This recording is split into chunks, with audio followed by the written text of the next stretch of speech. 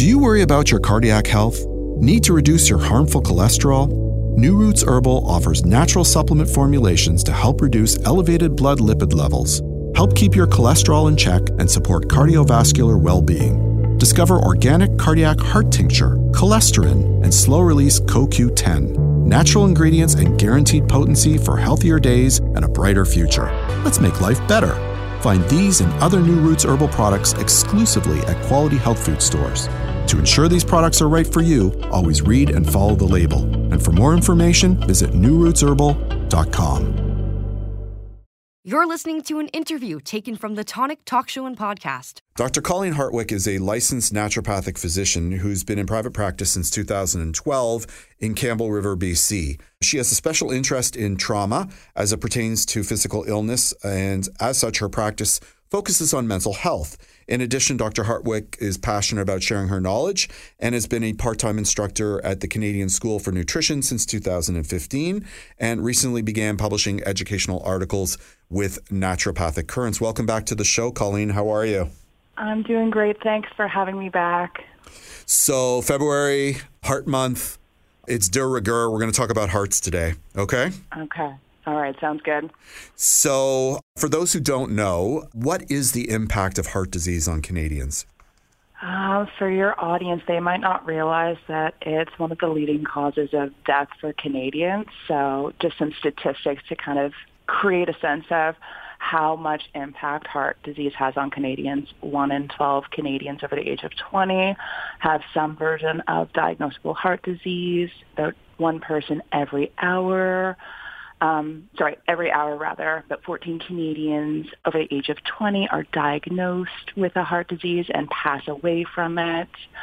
We see men being twice as likely to suffer from heart attack as compared to females. 90% of Canadians are in the category of having metabolic syndrome, which is a cluster of symptoms associated with a big uptick in heart disease risk. So it's characterized by obesity, diabetes, and high blood pressure. Is it true, and I think I read this somewhere, that 1 in 3 Canadians dies of stroke or heart disease? Is that true? Yeah, you've got that right. So as I mentioned, heart disease and heart attack and stroke, second leading cause of death for Canadians, costing the economy over about $20 billion as per statistics from a couple years back. Yeah, I mean, there's one point we haven't touched on, and that's the hereditary component of it. My father, when he was my age, had to have a quadruple bypass and was an undiagnosed diabetic at the time. And that's part of the reason I entered into this industry. I myself was morbidly obese and lost a bunch of weight because it scared the hell out of me. I wanted to make sure that if I had all these cohorts, if I was susceptible to heart disease, that I was going to make myself as healthy as I could be just in case, that heart attack ever came around. Well, good for you for doing the hard work to kind of unpack that family history piece, and then also to take a look at, what you were doing, diet and lifestyle, that was potentially pushing you down that same path as your father, and this sort of dance between genetics and environment. See it all the time in practice, where we can come into the world with, again, our risk profile based on what our parents dealt with, but then even if there is that genetic predisposition to something like heart disease, there's definitely things that you can do, diet, lifestyle, supplementation, to tip the balance back in your favor. And it sounds like you've done that. Yeah, I mean, I want to touch upon that. But before we get there, maybe we should sort of break down the different types of heart disease, right? Absolutely. So there are 4 main categories. So the first one is coronary artery disease. And for your listeners, if you don't know what the coronary arteries are, they're the arteries that actually feed the heart muscle that come right out of your aorta. So coronary artery disease is characterized by plaques forming on those coronary arteries. Right, and the blockages, right? Exactly, which might require a stent or a bypass if they get too obstructed. Because if that happens, now the heart muscle is going to be starving for blood and starving for oxygen. Then we've got heart rhythm disorders, also known as arrhythmia, so heart beating too fast, heart beating too slow, heart missing the beat or having extra beats. Yep. Then we have structural heart diseases, and then heart failure. Okay, so a moment ago, we were talking about lifestyle decisions that I've made. Let's start with exercise, because that's a big one for me. What are your thoughts on that? Just in general, or as it pertains to heart disease? As it pertains to heart disease. Yeah, I mean, the recommendations as a baseline for exercise, they're really achievable for most people, 20 or 30 minutes a day, and it doesn't have to be of high intensity. We see improvements in insulin sensitivity, and when insulin resistance happens, so cells become insensitive or don't listen to the message of insulin, that can set the stage for subsequent cardiovascular risk. So a little bit of exercise, improvements in insulin sensitivity, and then from that we can see improvements in other blood markers like cholesterol and triglycerides. So exercise is great and is a foundation for good health, and in this case, good heart health. I think what people don't realize is the greatest good that you can do is going from doing nothing to doing something. Like that gets the biggest results. And not everybody has to run a marathon. You don't have to row. You don't have to lift weights 7 times a week. All that stuff's great. But just getting up and going for a walk as opposed to being sedentary is such a huge difference in your lifestyle. Oh, 100%. And walking, I mean, there's a fairly low barrier to entry. Just put on a pair of shoes, a jacket if it's cold outside, and go. And again, we'll see improvements in blood sugar regulation, cardiovascular risk factors like cholesterol and triglycerides. Right. And it's really relaxing for the nervous system. So if there's stress going on, it's one of my favorite things to do, just to quiet my mind, is to get out. I go in the forest in my backyard with the dogs, and it's great and it's achievable. And I think it's a great point, and something I talk to patients about often is just finding something that you enjoy doing, whether it's walking or dancing or rowing, because if it's something that you enjoy doing, you're going to make the time to do it. Exactly. It has to be part of your lifestyle. If it becomes the chore, then it's just one more thing you have to do. If it's something you like to do, you're going to do it. Exactly, as opposed to dreading and having it be, another potential source of stress, like, oh, I've got to go do X, Y, or Z.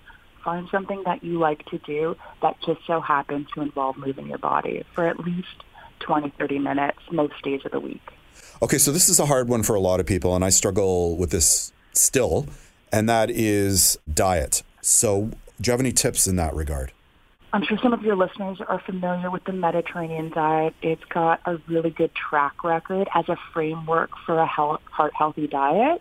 So what Mediterranean diet is characterized by is protein predominantly from fish and seafood, lots of nuts and seeds, and then a plethora of fruits and vegetables that are rich in things like fiber, which help with blood sugar regulation and cholesterol, and lots of antioxidants that, again, help to improve metabolic markers like cholesterol and triglycerides.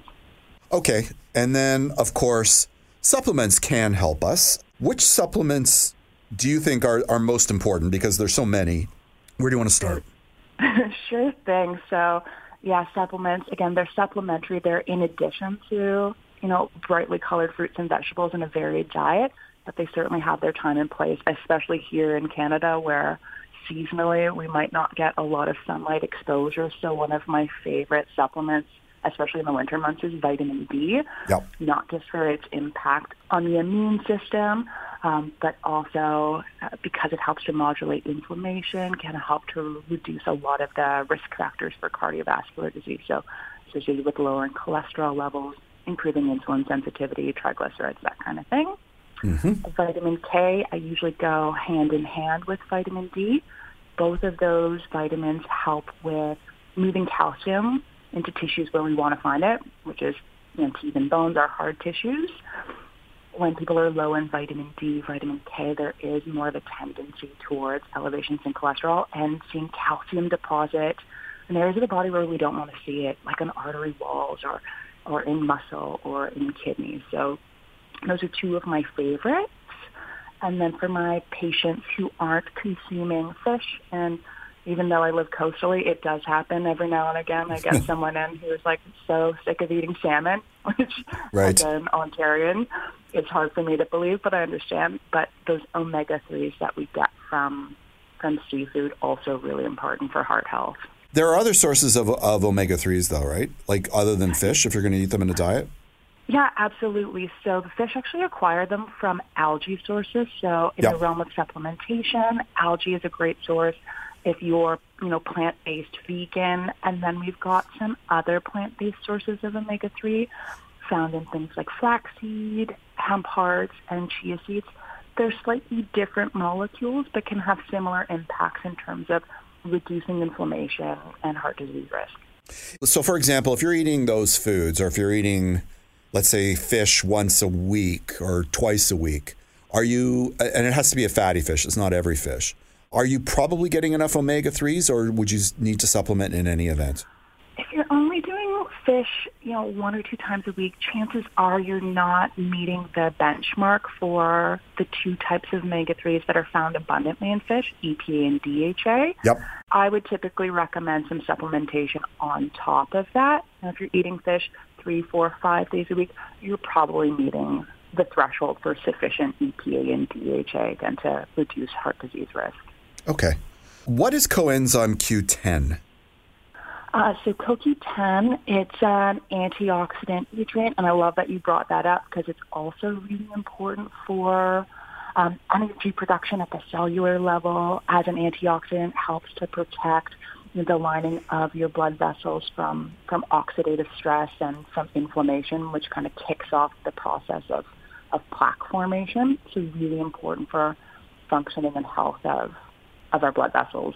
I know that, some people are on medications which may impact the body's ability to produce CoQ10. What would those be, and how does this manifest? Yeah, so typically the drug category where we'll see coenzyme Q10 be depleted is anyone taking a statin, which is a cholesterol-lowering medication. So lovastatin, rosuvastatin as generic names. What they do is they decrease liver production of the bad cholesterol, LDL, but how they work is they also decrease CoQ10 production. And then how I see that show up clinically for patients who don't yet realize that their statin is depleting CoQ10, they usually experience fatigue, again, because CoQ10 is important for cellular energy production.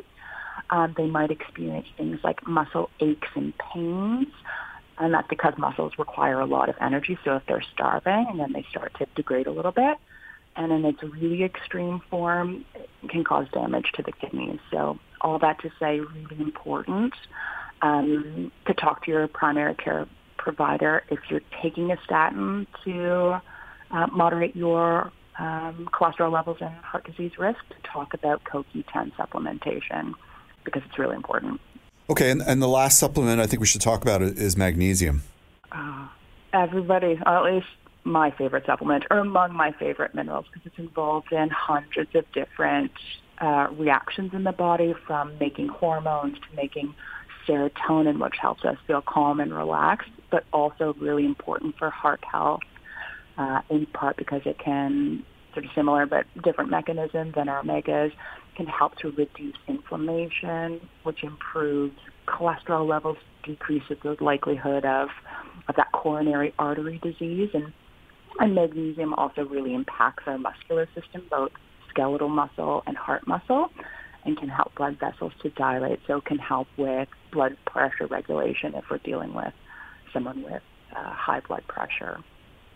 Okay, one last question. I know there are different types of magnesium. So if somebody's not taking magnesium, is there one that you would prefer or recommend that they should take?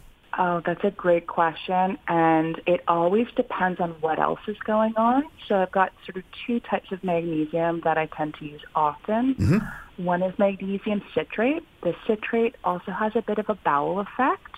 And so if I am working with someone who, say, has some cardiovascular risk, maybe inflammation is high, cholesterol is high, blood pressure is a little high, and they're dealing with constipation, magnesium citrate is more my go-to in that circumstance, versus the other type of magnesium that I find myself using often is either magnesium glycinate or threonate. The glycinate and threonate, they actually cross the blood-brain barrier and have more of an effect on the nervous system. So if, again, I've got a patient who's maybe got some cardiovascular risk plus has maybe high stress, issues with sleep, issues with anxiety, I'll go with either a glycinate or a threonate.